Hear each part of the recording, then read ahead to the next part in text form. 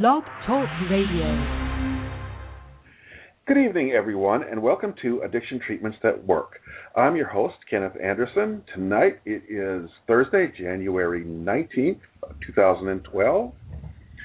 Our first guest will be David J. Hanson, Ph.D., who is Professor Emeritus at SUNY Potsdam.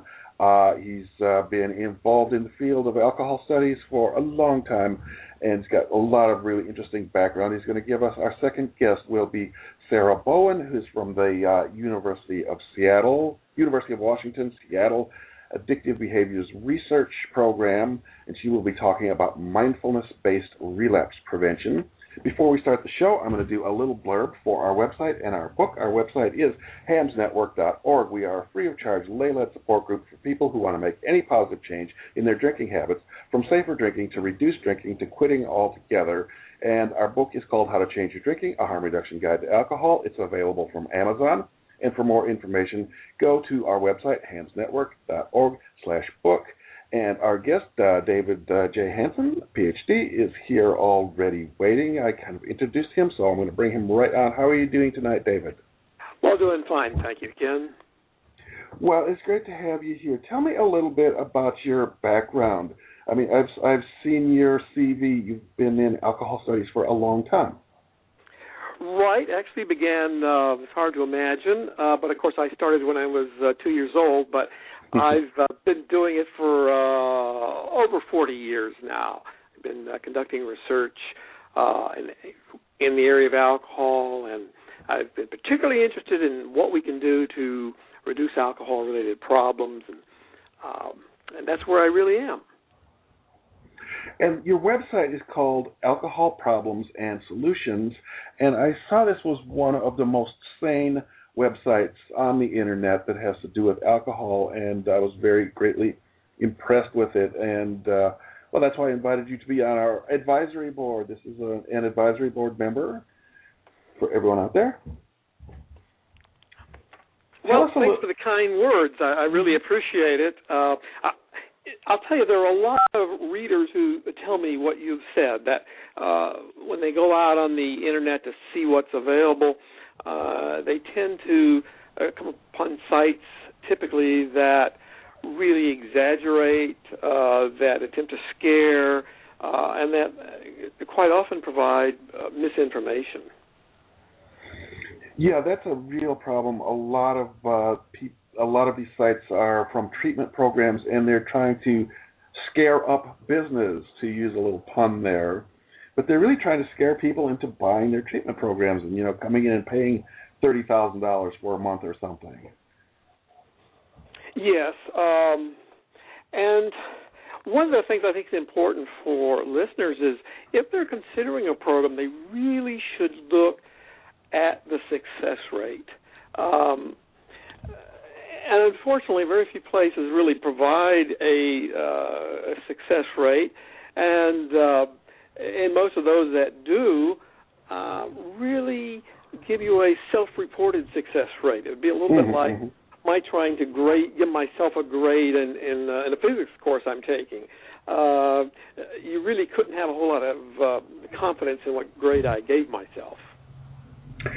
Well, on this very topic, we did a show a few weeks back about St. Jude Retreat House, and I saw that you're on their board, and this is one of the few programs that we really feel like we would like to recommend, and the reason is because they do have an independent corporation that comes in and evaluates their success rates. That's right. Quite frankly, St. Jude's is the only program, apparently, that does that. And St. Jude's has an incredibly high success rate, and they measure it rather rigorously, incidentally. Something like 62% success rate, and they measure it in a way that I wouldn't. They measure it in terms of people who have successfully completely stopped drinking or doing drugs. I would consider it a success if a person considered himself or herself a problem drinker and went in and learned to moderate the drinking. And, of course, some guests who take the program choose to do that. And they're successful, but for our statistical purposes, they're considered failures. So the measurement is an extremely rigorous one, and it also has to be corroborated by employers or other people as well, not simply the self-reports of the people who have graduated from the program. Yes, I saw that. I think the next report they said they might do a separate count on the people that achieved moderation and include that separately as well in the report next time they do it. Yes, and one of the important things is we have this idea, and it's really ideology, that alcoholics cannot drink in moderation. But the interesting thing is that a U.S. federal government survey, population survey in the entire United States, found that a very substantial proportion of people actually did that, have done that, and they've done it by themselves. Mm-hmm. That sounds just impossible to us, but that's what the federal government has found and has reported. One of the problems we've had is that we've had decades of research in which researchers have reported that a number of alcoholics are drinking in moderation. Well, what happens is that the people who are more ideologically oriented say, well, then they couldn't have been alcoholics because an alcoholic is a person who cannot drink in moderation. You see, so they've sort of just defined that problem away. But the good news is that a lot of people, a lot of alcoholics, have in fact learned to drink alcohol in moderation. Yeah, this is true. That's available, information that's available from the NIAAA Spectrum. The article's called Alcoholism Isn't What It Used to Be, and it says about half of people that recover from alcohol dependence do so by cutting back instead of quitting. It's about 50-50. Right, and a lot of them have done it without going into any program at all, which is, again, something that's hard for us to understand, I suspect. But, you know, there's a lot of evidence that alcoholism is not a disease. It is a result of a number of choices were made in the past. And if this is so, then it would easily explain why so many people are able to cut back, because they simply decide and they make a number of choices that lead them in the direction of drinking in a safer way. It's really a harm reduction approach, and they're able to do it themselves. But, of course, there are plenty of programs around for folks who are not able to do that. And although I'm somewhat biased because of my association with St. Jude's, St. Jude's has really proven, it seems to me, that you can achieve success without buying into a disease model. Mm-hmm, mm-hmm. Yes, I saw that from St. Jude's. They take it entirely as a learned behavior and don't talk about a disease at all. Right, and the people who come there are guests. They're not patients. And the program, incidentally, is not a therapeutic program at all. It is an educational program. It is purely an educational program. And people learn basically how to reprogram their thinking and how to actually see the world somewhat differently and realize that they do have power. I mean, one of the problems with 12-step programs tends to be that they teach powerlessness and dependence. Mm-hmm. And the St. Jude's and some other programs teach people that they are, in fact, powerful. They have the ability to change themselves. And incidentally, one of the other old problems with 12-step programs, they teach the belief that if a person has a slip, they're trying to abstain, and they have a slip, that they are going to inevitably go on a binge. They're going to lose control. Mm-hmm. Well, this would be about like telling a person who's on a diet that if they slip up and have a cookie, that they inevitably must eat the entire box. Mm-hmm.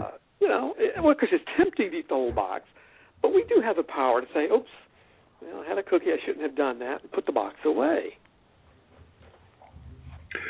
Well, it's one of those things. There's a saying that's around 12-step programs that if you pick up again, you'll pick up exactly where you left off.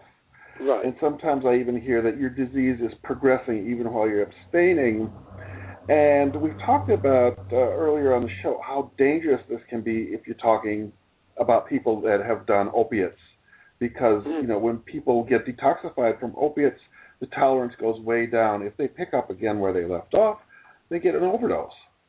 Mm-hmm. Yes.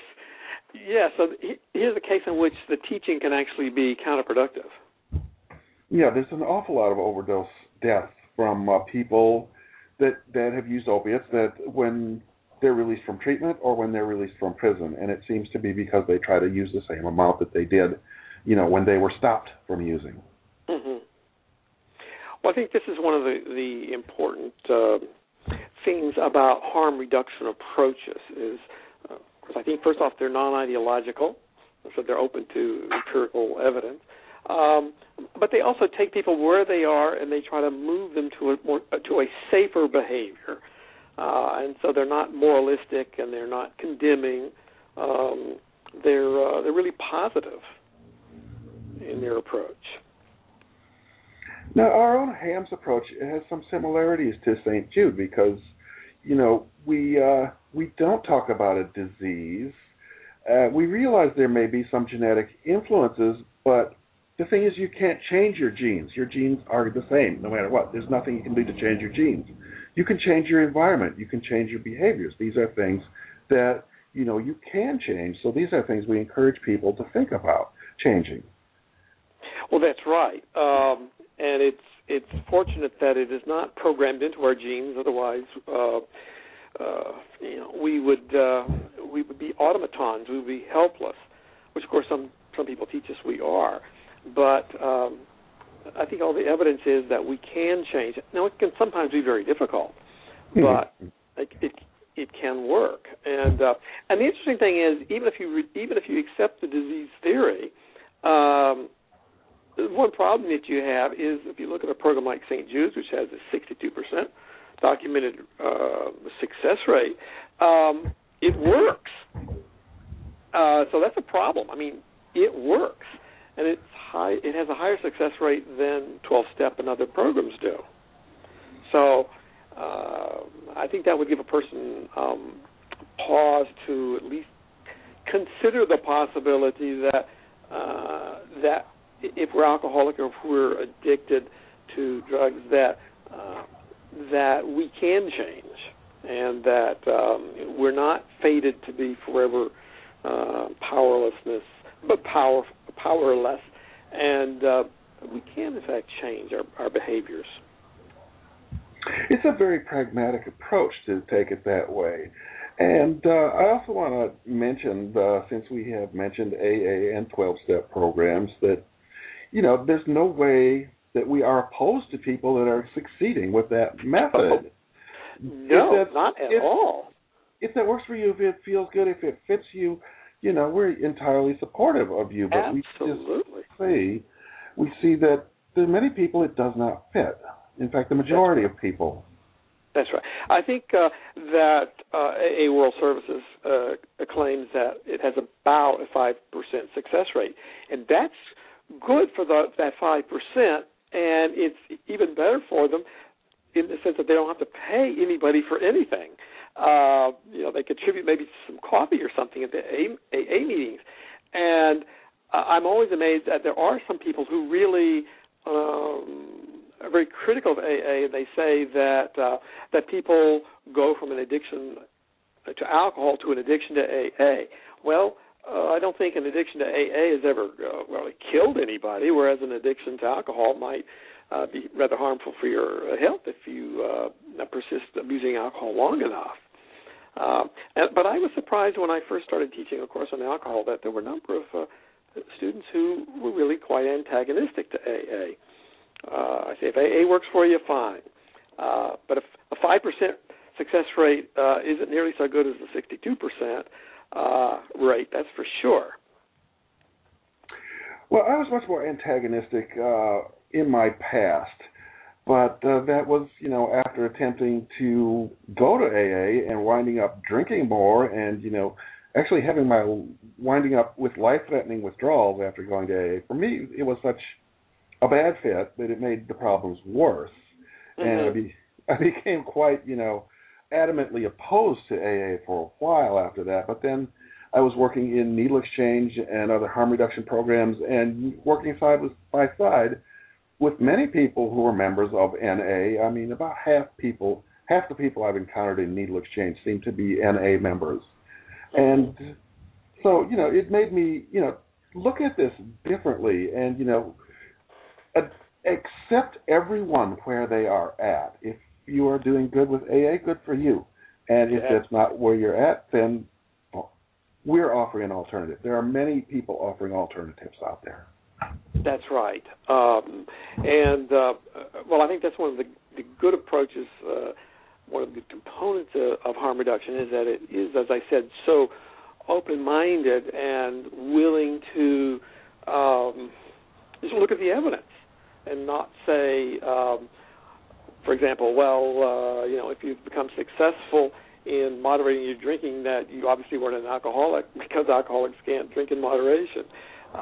That's what I would call an ideological approach. But the harms and other harm reduction people are so pragmatic and non-ideological. For example, you look at, say, drinking among underage people. One approach is to say, well, we've simply got to clamp down and get tougher and tougher against violators.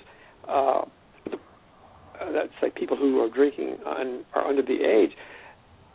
The other approach is to say, well, most people are probably going to do that and continue to do that.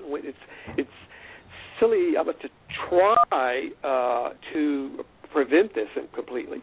So what we need to do is to teach people how to engage in that behavior in a safer way. And I think if you are really concerned about people, it seems to me that you'd be concerned about reducing harm rather than simply trying to prevent alcohol from touching their lips. Mm-hmm. That's a very interesting point. There's one problem with young people and alcohol. It's in the law here, some people have thought that they could host a party for the young people to come in so that they could drink safely and not have to drive, and that happens to be against the law, and people have been arrested for that. Well, that's right, and there is no state in which a person can serve an underage person who is not their own child. It's simply illegal, and I think it's very foolish to do that. Quite frankly, I think the law should be changed, but it's currently illegal, and to do it, therefore, I think is foolish, and the person subjects him or herself to civil and criminal consequences. That's now. On the other hand, people often don't realize that they can legally serve their own offspring within their home and sometimes elsewhere. This is true in a number of states. And where it is legal, I think that the evidence is that it's a wise approach. There was a study that was conducted several years ago, and it was funded by the National Institute on Alcohol Abuse and Alcoholism.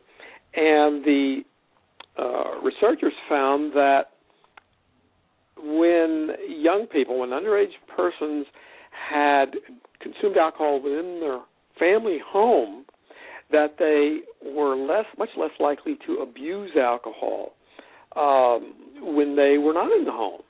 They were less likely to binge drink or to drive while drinking, those kinds of dangerous behaviors. So drinking in the home under the parents' directions,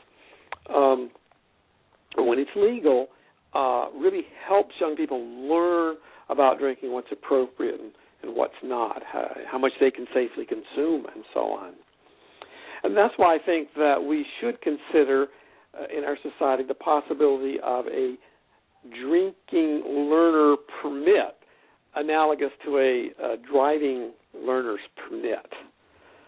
Because you can imagine what a dangerous world our highways would be if we told young people that driving is very dangerous, which of course it is, and we told them that it requires some emotional maturity, and it requires knowledge of the rules of the road, and it requires, ideally, that people learn under the tutelage of an experienced driver. But we say, well, we're not going to teach you the rules of the road because we don't want to encourage you to go out and drive, and we're not going to help you. And then when you turn 21, we hand you the keys to the car and say, okay, now we prefer you take public transportation because it's safer, but if you insist on driving, try not to kill yourself or others. But that's exactly what we do with drinking. And we say, you can't touch it, you can't drink it, stay away from it, and it's horrible, and it's a poison, and all these horrible things. And then we say, okay, 21, now you can drink. And we're surprised that some folks have difficulty. There's some evidence, it seems, that young people rebel. I mean, I think there was a study that showed that even though the majority were more likely to follow their parents' example, there were quite a large number that would rebel, and when their parents would be abstainers, they would drink. When their parents were very heavy drinkers, they would rebel and decide not to drink at all. Several decades ago, I found that to be the case in a large study of thousands of students. And I did happen to notice that that was a common pattern. It would sort of go one way or the other. And that is fascinating. But we know that societies in which people learn to drink in the family tend to have lower drinking problem rates, and but yet we do fight that in our society. And I think one reason is because the U.S., along with Ireland, have very, very high rates of abstainers, and of course we have had a temperance background. We had the national prohibition for almost from 1920 to 1933, and it was actually almost 14 years. And we even had state-wide prohibition for a period of about a third of a century after that, so in some states. And, of course, we even have a substantial number of dry counties even today. So there is a lot of anti-alcohol sentiment and a lot of anti-alcohol legislation. Unfortunately, those tend not to be very helpful in teaching and in helping people learn how to drink appropriately. Oh, I was just going to mention, in the same study that I was just talking about, they found that when the parents were moderate drinkers, then in most cases the children were also moderate drinkers, and they didn't go to either extreme of abstaining or, being, drinking to excess, because they didn't really see that moderate drinking was something to rebel against. That's right. And it's seen then as just a natural, normal thing. It's not some magic elixir that's going to make them popular with other people. On the other hand, it's not some dangerous poison. And sometimes I think that, for example, with smoking cigarettes, that young people will smoke knowing it's dangerous to show how tough they are. How a certain bravado, and of course people could do that with drinking as well. If they have been taught that alcohol is a poison and it's dangerous, that may encourage them to drink to show how tough and carefree they really are. Now, that's an interesting one that you mentioned, smoking. I've known several people, and I've had the same experience myself, that, they said, these anti-smoking ads just drive them to smoke. Yes, and that's frustrating when you I happen to think smoking is not a wise thing to do.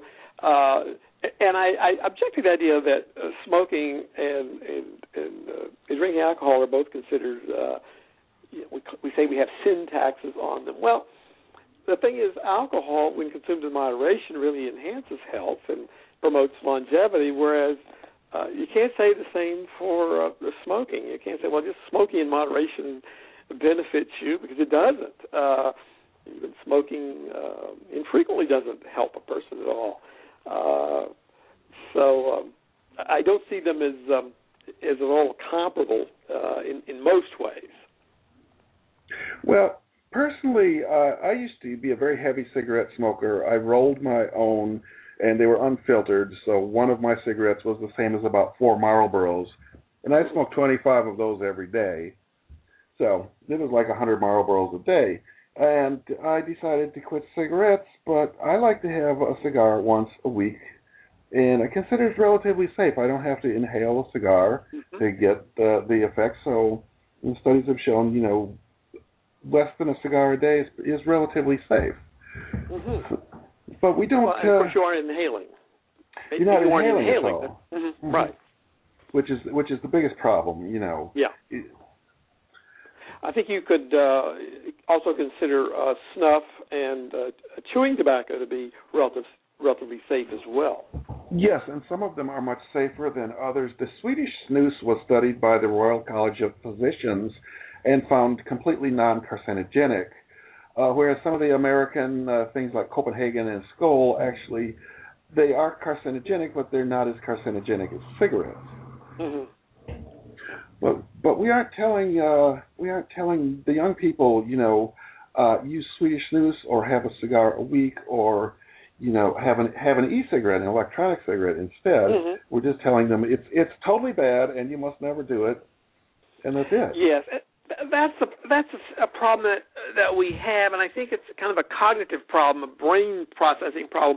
It's so much easier to say good, bad, rather than gray, a little bit lighter, a little bit darker, on the white to black or whatever, a continuum. And it's so much easier just to say don't do something rather than, well, if you do it in moderation, and it's almost like we're afraid to trust people. We're afraid to let people make some choices for themselves. We just tell them, don't do this. And of course, that doesn't always work. Yeah, it's the United States is very authoritarian in many ways. Oops, I'm sorry. I think I'm sort of losing you. I said the United States is very authoritarian in many ways. Yes. And well, of course, the harm reduction approach really began, and if I understand the history of it correctly, in the Netherlands.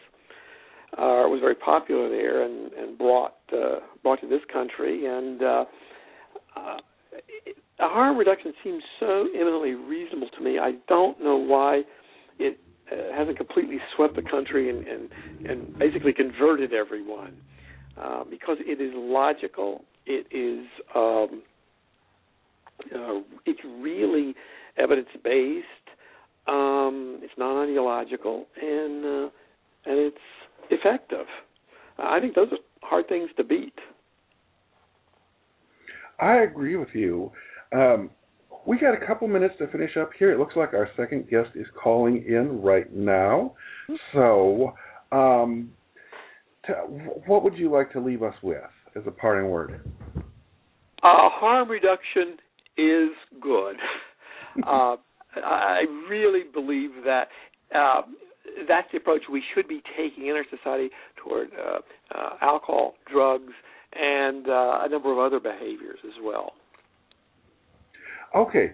The website is Alcohol Problems and Solutions. Just Google Alcohol Problems and Solutions, and it will come right up. Our guest has been David J. Hanson, Professor Emeritus at SUNY Potsdam. Thank you very much for being our guest tonight. It's been my pleasure, Ken. Thanks a lot. Okay, we're going to bring our next guest on right now. Hello, Sarah, is that you? Yes, it is. How are you doing this evening? I'm doing well, thank you. How are you? I'm doing very good. This is Sarah Bowen, PhD. She is the co-author of Mindfulness-Based Relapse Prevention for Addictive Behaviors. She's with the University of Washington in Seattle, which is where our good friend, the late Dr. Alan Marlatt, was based for many years to the end of his life. And let me ask you a little bit about the book. Sorry, I'm switching gears still. Your program, the Mindfulness-Based Relapse Prevention Program, is this a time-limited program? Is it very structured? As written, it is.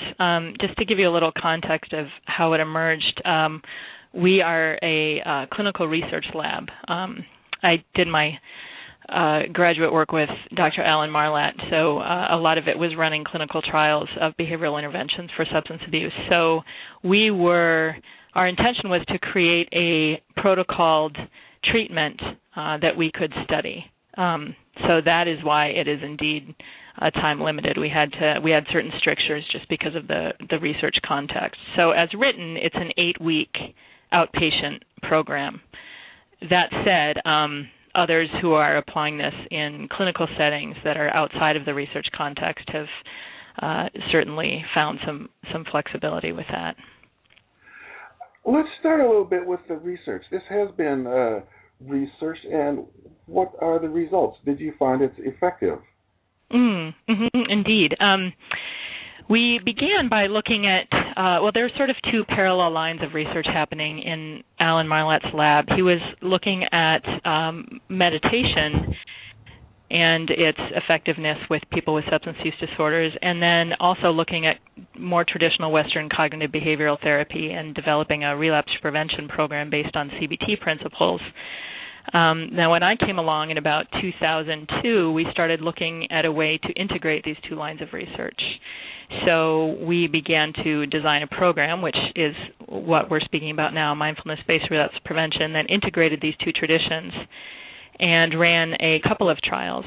So the initial trial was at a treatment agency that was serving primarily folks with, probably about half court-mandated, several with polysubstance use. The primary substances were alcohol, crack cocaine, and methamphetamine use. A lot of folks directly from drug court who were mandated to treatment. So typically kind of a challenging population. So we came in there and wanted to see if we might offer them something that would be an alternative to a more 12-step based approach. So that was our first trial. So we randomized folks either to our mindfulness program or to continue in their treatment as usual. And we did indeed find that there were some beneficial additive effects of the mindfulness program where people were using less over the follow-up period, as well as maintaining abstinence. So we found both abstinence-based results and also more harm reduction-based results in terms of folks who were actually using less. Okay. You said there were a couple studies. That was the first study? Yeah, so that was the first study. The second study is currently underway, and what we're doing in this study is our intention is to look at a longer follow-up period. That first study was really a pilot trial where we followed folks up for 4 months. And in this current study, we're following them up for a year. And we're also comparing them with another group that is a cognitive behavioral relapse prevention group. So we have 3 groups in this study. We have the treatment as usual, which is a 12-step based program. We have the cognitive behaviorally based relapse prevention program, and then we have the mindfulness program. And our intention is not necessarily to see who's better, but to look at for whom these treatments are more effective. You know, maybe there are some folks who do better, or some types of folks who do better in one of these treatments than the other. And we're also interested in looking at the different mechanisms. So how do these different treatments work, and are they working differently from one another? Okay. In the mindfulness program you have outlined in the book, you include cognitive behavioral techniques there. Do you include all of the ones from the cognitive behavioral relapse prevention that was worked on earlier? Do we include them all? Yes. Was that the question? No, not explicitly. I think it's more the underlying kind of theory and intention of CBT that's really present in the program. So combining very concrete behavioral skills and looking at some thoughts that may be less helpful in maintaining treatment gains. So that sort of cognitive behavioral approach is interwoven throughout the program. Okay. Can we look at the program as it progresses week by week? Sure. What's in the first section of the program? Sure, that's a great question. Well, first I want to say that this program is largely based on mindfulness-based stress reduction, which is John Kabat-Zinn's work with chronic pain, and mindfulness-based cognitive therapy, which is Zindel, Siegel, and colleagues' work for preventing depression relapse. So we built upon the structure of their programs quite heavily. And so the first session is really about introducing the idea of mindfulness. A lot of people come in with ideas about meditation thinking that they have to be able to sit still for an hour and they are not supposed to have any thoughts, or it's something that, is not accessible to them. And so we really try to disabuse people of that in the first session by just doing some very simple exercises that are not sitting in lotus position for an hour, focusing on the breath, that are a little bit less intimidating, and really highlighting the fact that the mindfulness approach is really about paying attention and learning how to pay attention in our lives. So we start with a very simple exercise, as they do in the previous programs I mentioned, MBSR and MBCT, which involves just eating a raisin. So it's a seemingly mundane activity that most of us would do without paying much attention. We pop food in our mouths, we chew it, it's over. So we slow that process down, and it kind of has two purposes: learning how to pay attention to things that we typically don't pay attention to, and also really learning how unaware we often are. People are usually pretty surprised at how much they discover when they slow down and pay attention to an object they would typically ignore. So it's sort of also bringing awareness to how unaware we typically are in our day-to-day lives.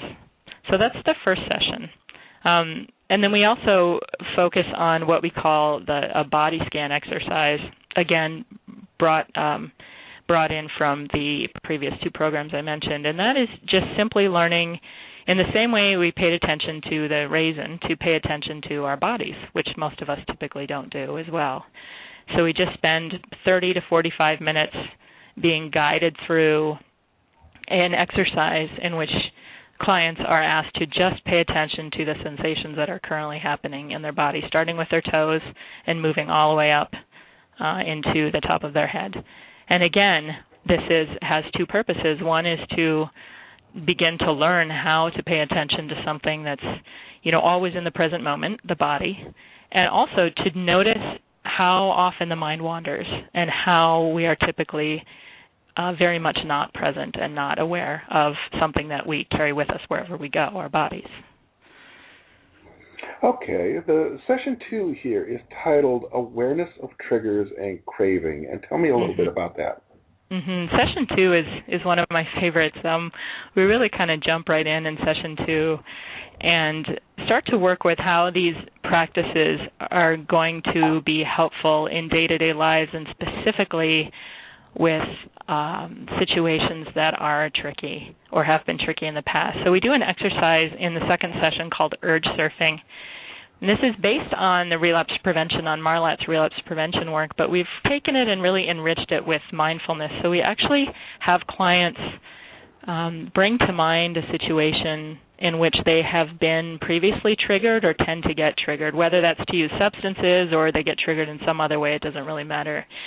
What we have them do is, instead of reacting habitually, which we often do when we're uncomfortable, we reach for something that's going to make us feel better, or we try and escape, or we shut down, we ask them to stay with the experience. So they're kind of just staying right on that edge without sort of jumping in or recoiling back, but really just staying right with that moment that feels intolerable and feels like that's the place where you might want to react by, for example, reaching for a substance. and to see what it's like to really stay with that and kind of ride it out. And the surfing metaphor is referring to the tendency of those urges and cravings to arise, definitely, and build in strength, but then we typically don't stay with them. We typically stop them by reaching for something and making it stop. But what we learn by staying with them is that if we stay and just don't do anything but just kind of ride it out, eventually that urge or that craving will naturally subside. So by doing this, we learn that we are actually able to stay with these experiences, even though they're very uncomfortable, and even though our mind is telling us to escape, we learn that we're actually able to stay with discomfort without reacting, which is sort of at the crux of the whole program, which is why I say it's one of my favorite sessions. So does fighting the urge tend to intensify it? That's a great question. There's a lot of research on that. There's a whole school of research on thought suppression. So there's a number of studies, both in substance abuse and generally, that show that the more we try to suppress specifically thoughts, there's also some research in emotion as well, the more we try to suppress it, make it go away, the more we tend to actually end up intensifying it. It's called the rebound effect. It typically comes back, and it often comes back stronger. So not only is it ineffective, but it can be exhausting going through life trying to fight experiences that are arising. So what we're trying to do here is say, this may not be what you wanted. It may not be what you asked for. You may not want to be experiencing what you're experiencing, and can you stay with it and be compassionate and be patient and maybe even be curious about this experience? So changing your attitude towards this experience rather than wishing it were different. So instead of fighting it or giving into it, you're observing it. Exactly. So we use a number of metaphors. The surfing is one metaphor. One that I really like that we bring in also in session 2 is the mountain meditation. And the idea of that is to bring into ourselves the qualities that we might see in a mountain. So that sense of groundedness and dignity and uprightness no matter what's happening around us. So the meditation speaks about weather patterns that happen. It might be stormy, it might be sunny, it might be pelted with sleet, it might have beautiful flowers on it. Whatever's happening, the mountain can just remain its essential self. It doesn't have to be, it's not whipped around by weather patterns. So we're asking people to try that themselves and have this sense of rootedness and groundedness no matter what may be going on around them or maybe even inside them in terms of emotions and thoughts. And as you said, observing that rather than having to get involved in it or try and fix it or try and make it go away. Okay. Before we go on to the next sessions, do you have people do homework?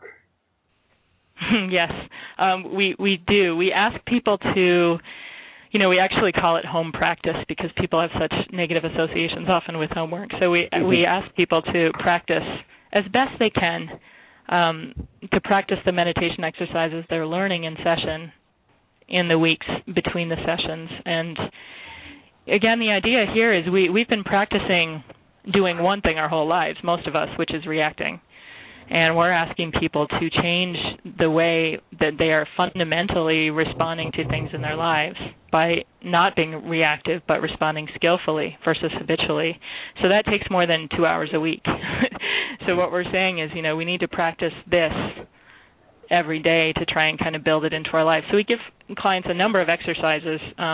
We give them CDs with full meditations and say, try and practice these as best you can. And we also give a number of exercises that are more what we call informal or daily life practice, which might be, noticing next time you get sort of annoyed or triggered by something and stopping and observing the sensations in your body and the thoughts that are going on in your mind. It might be something as simple as that. Now, are there specific forms of meditation that you use, like concentrating on the breath or saying a mantra or... Tell me about that. Yeah, there are a number of different meditation traditions, as you know. These practices are pulled almost exclusively from the Vipassana meditation tradition, and Vipassana means it's usually translated as insight or seeing things as they are. So it's a very simple practice. It doesn't involve a mantra. The focus instead is on what is happening at the present time. So we often use the breath because the breath is always present. It's always happening. So that's a good way to bring the mind back to the present every time it wanders. We also use the body, as I mentioned before, observing sensations in the body. The intention is to stay with what is actually happening rather than what the mind is telling us is happening. We often live in the past, in the present, or in our thoughts in fantasy land. And the intention with the Vipassana practices are to come back and see for ourselves what's actually happening. And are these meditations that you do while you're sitting still, or are they things that you can do while you're moving around and doing activities?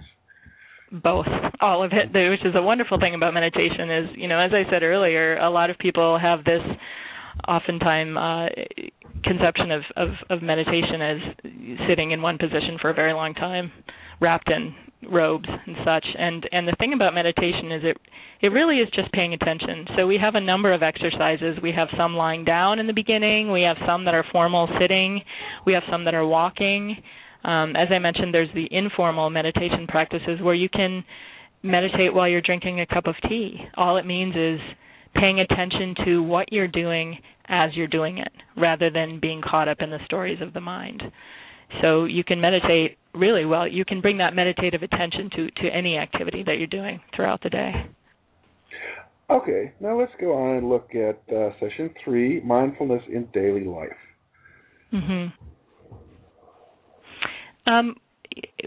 It kind of builds on Session 2. So we're trying again to really fold these practices out into daily life so clients can see right away how this might be helpful for them. Otherwise, they won't practice. So we continue to bring practices and exercises that we're doing in session and doing formally out into daily lives. So we have, things like, as I mentioned, the exercise of noticing when you're triggered. We'd have an exercise that we call the SOBER space that we introduce in Session 3. And SOBER is an acronym that stands for Stop, Observe, Breath or Breath Awareness, Expand, and Respond. So the idea here is that when we notice that we're being triggered or we feel a little bit reactive, or really any time throughout the day, we're practicing stopping just where we are and observing what's happening. And we usually come to the body first because that's a good way to come back into the present moment. And just observing what's happening without trying to change it. And then gathering attention to the breath as a way to ground back in the present and in the body. And then expanding awareness again to the situation that we're in. And then realizing that no matter what's happening in our minds, the thoughts that are happening, the urges that are happening, the sensations or emotions that are happening, we still have a choice and we can respond rather than react. Rather than going from our habitual reactive ways, we can actually choose a response that's in our best interest. So in Session 3, we start to really fold that into a daily life practice and ask the clients to practice that. Just doing that, it can take a few seconds, and doing that several times a day to just start getting used to responding differently to situations that previously have been potentially reactive. Okay. Session 4 is Mindfulness in High-Risk Situations. Yeah, Session 4, again, we continue with this idea of mindfulness in daily life, but we start focusing on specific instances, whether they're people or places or maybe geographical, locations or triggers or whatever it might be that have been high risk for folks in the past, and ask them to how they might be able to start bringing these practices into those typical high risk situations.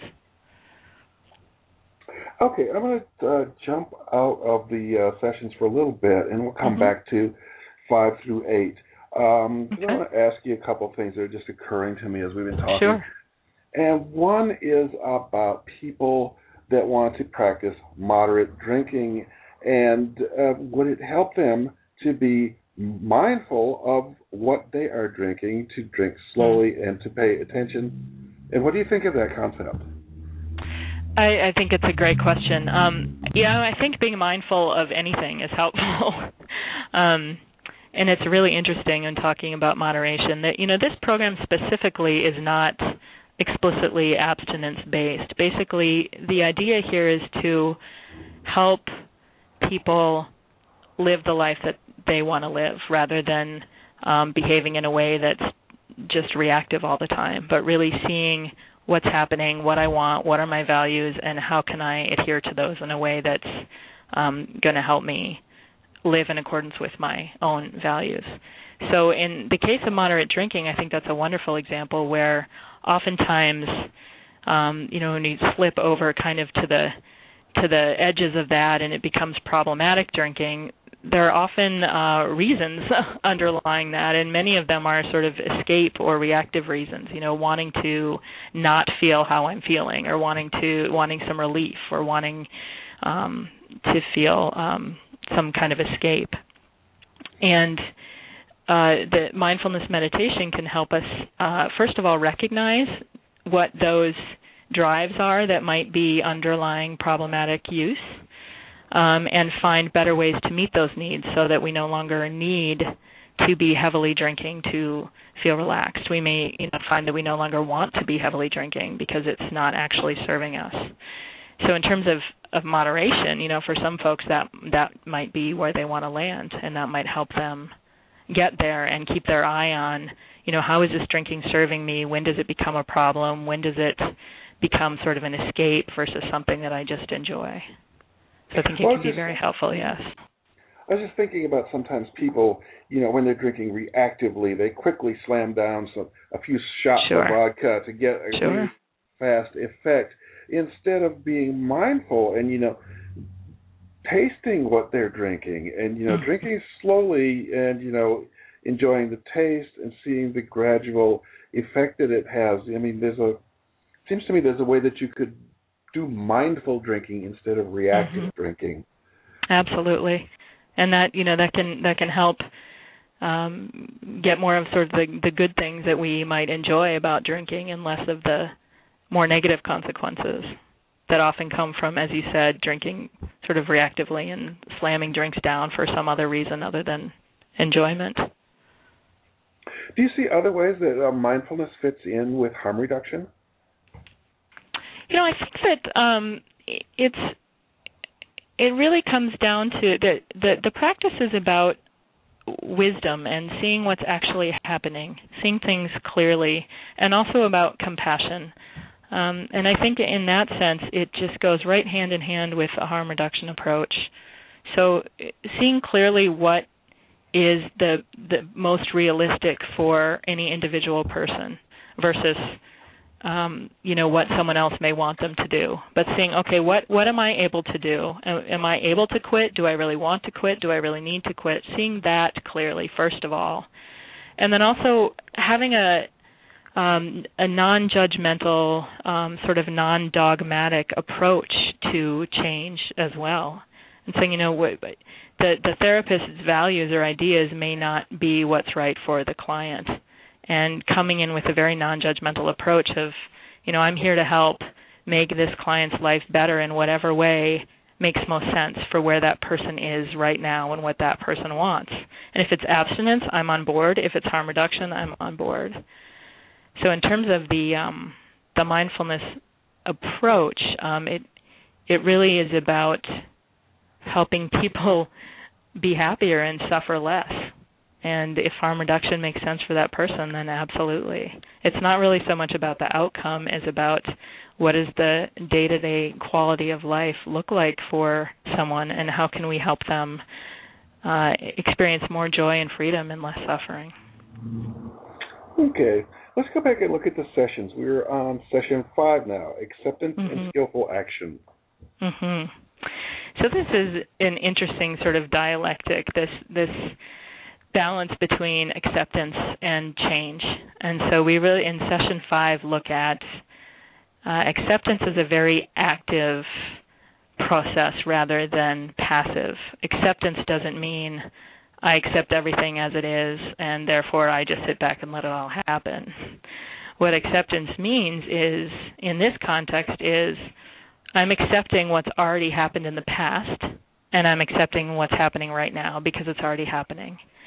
So, you can kind of come back even to the serenity prayer and accepting the things that I can't change, and what those are is the past and what's happening in this moment. I may be able to change what happens in the next moment, but what's happening right now is already happening right now.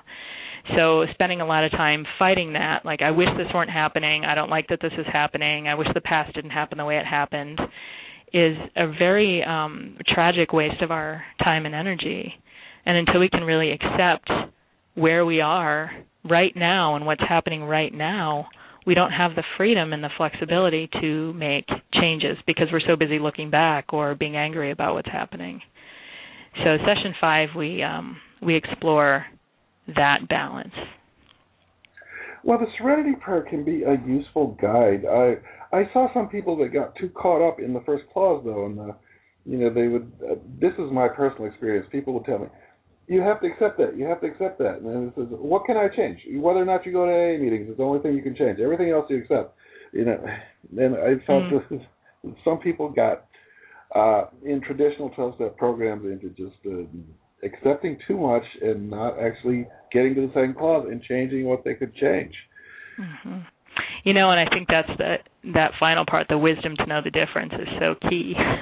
There are things we can change, and there are things we can't. And we open up the discussion in session 5 just by asking them, what are we accepting when we talk about acceptance? What are we accepting? What can you actually change and what can you not actually change? What do you have control over and what do you not have control over? And kind of let them explore that for themselves and see where those lines are for themselves.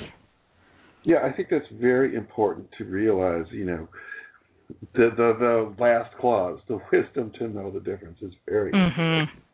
Mm-hmm. Well, we get confused. We do get confused about that. We feel powerless in times when we have power, and sometimes we try and change things that we really can't change. So, absolutely, I agree. We need to really see the difference. Okay, number 6 is seeing thoughts as thoughts.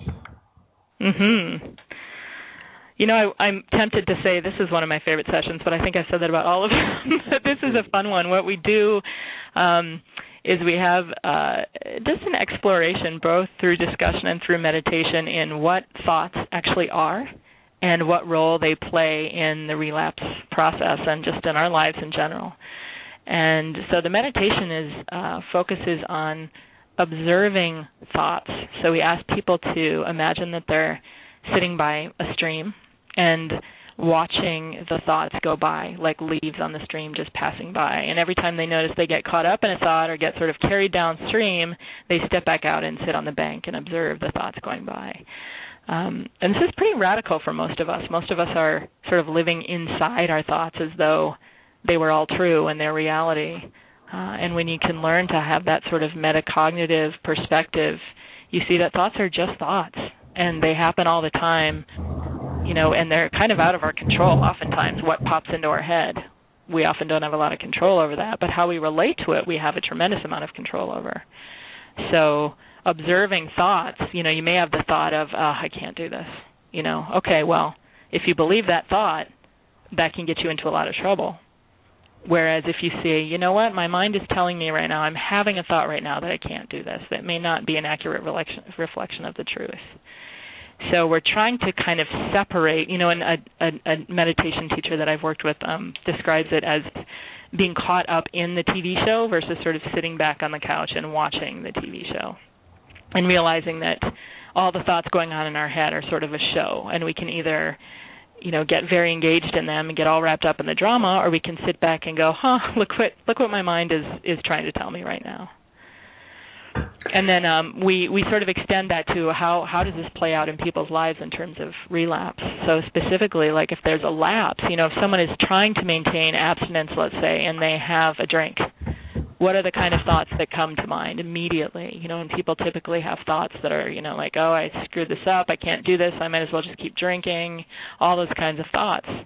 And when we can recognize those as thoughts, then we have some freedom to say, that's my mind spewing out thoughts. That's not necessarily the truth. I can still respond in a way where I have some freedom. Well, I also thought that the cognitive behavioral approach also often had this metacognitive element to it, where you stood outside your thoughts and looked at them instead of being controlled by them. So it seems a commonality there. Yeah, and this is why I think these two approaches, they're often sort of pitted against each other, cognitive behavioral therapy and mindfulness, and I think they go together beautifully. I mean, there are some differences where cognitive behavioral therapy, you might notice the thought and write it down and look at the evidence for it and against it and kind of evaluate the content of the thought. How true is this thought? What might be an alternative thought? Whereas in mindfulness practice, we're really just saying, just recognize it as a thought and let it go. So it's a little bit different in how it's approached, but I think that the end is the same. The intention is the same, which is to realize that we have these thoughts that come into our mind that are not necessarily accurate reflections of the truth, and we need to be aware of that. Okay. We're still recording into the archive, although streaming has stopped, but this will be recorded and archived, so we can continue for a few more minutes. Wonderful. Section 7 is self-care and lifestyle balance. So we kind of start in the end of the program looking more. We've been really focusing on high-risk situations and mindfulness of, practice, and we kind of start pulling out in the last couple of sessions and looking at how can we build a lifestyle that is conducive to maintaining both mindfulness practice and whatever treatment goals, whether it's moderation or abstinence, that a client might have. So we start looking at the role of support. Do people have the support they need? And if not, how can they build that? And we also do an exercise that I really appreciate that we took from the mindfulness-based cognitive therapy of Zindel Seagulls, where we have clients just write down their activities in a typical day and look at what their day is like in terms of what activities are nourishing and what activities are more depleting, and how can they kind of find that balance and realize when they're getting depleted by their day-to-day life. Because, of course, depletion leads to, poorer choices and less resources to make skillful choices.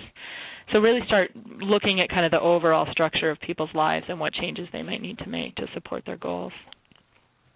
Okay, and last session, Session 8, social support and continuing practice.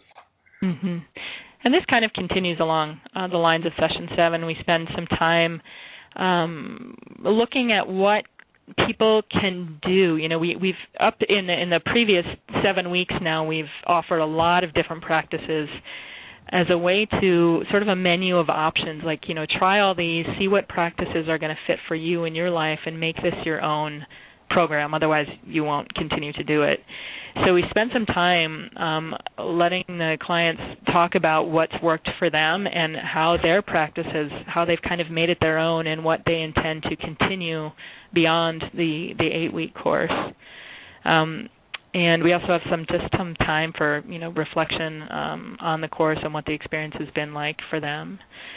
And we do the same exercise, the body scan exercise that we did in the first session, so that they can kind of feel maybe the differences and how their mind may have changed and how it may be behaving a little bit differently from how it did in the first session. We also, in the last couple sessions, focus a lot on compassion. As I mentioned before, there's sort of two parts to this tradition of meditation. One is wisdom or seeing clearly what's happening, and the other is compassion. So we have an exercise that we do, a meditation that we do in the last 2 sessions that's really about just basically wishing yourself well and wishing others around you well, and coming from a place, again, of more heart rather than reactivity. Okay, it's about time for us to finish up now. We want to thank you very much for being our guest tonight, Dr. Sarah Bowen. Thank you. And everyone, tune in next week. Next week, the show will be on Wednesday instead of Thursday. Same time, 8 p.m. Eastern, 5 p.m. Pacific. Our guest will be Dr. Sarah Maxwell, who is from the Chicago Recovery Alliance. And we haven't booked a second guest yet, so we may or may not have one. But thank you, everyone, and good night.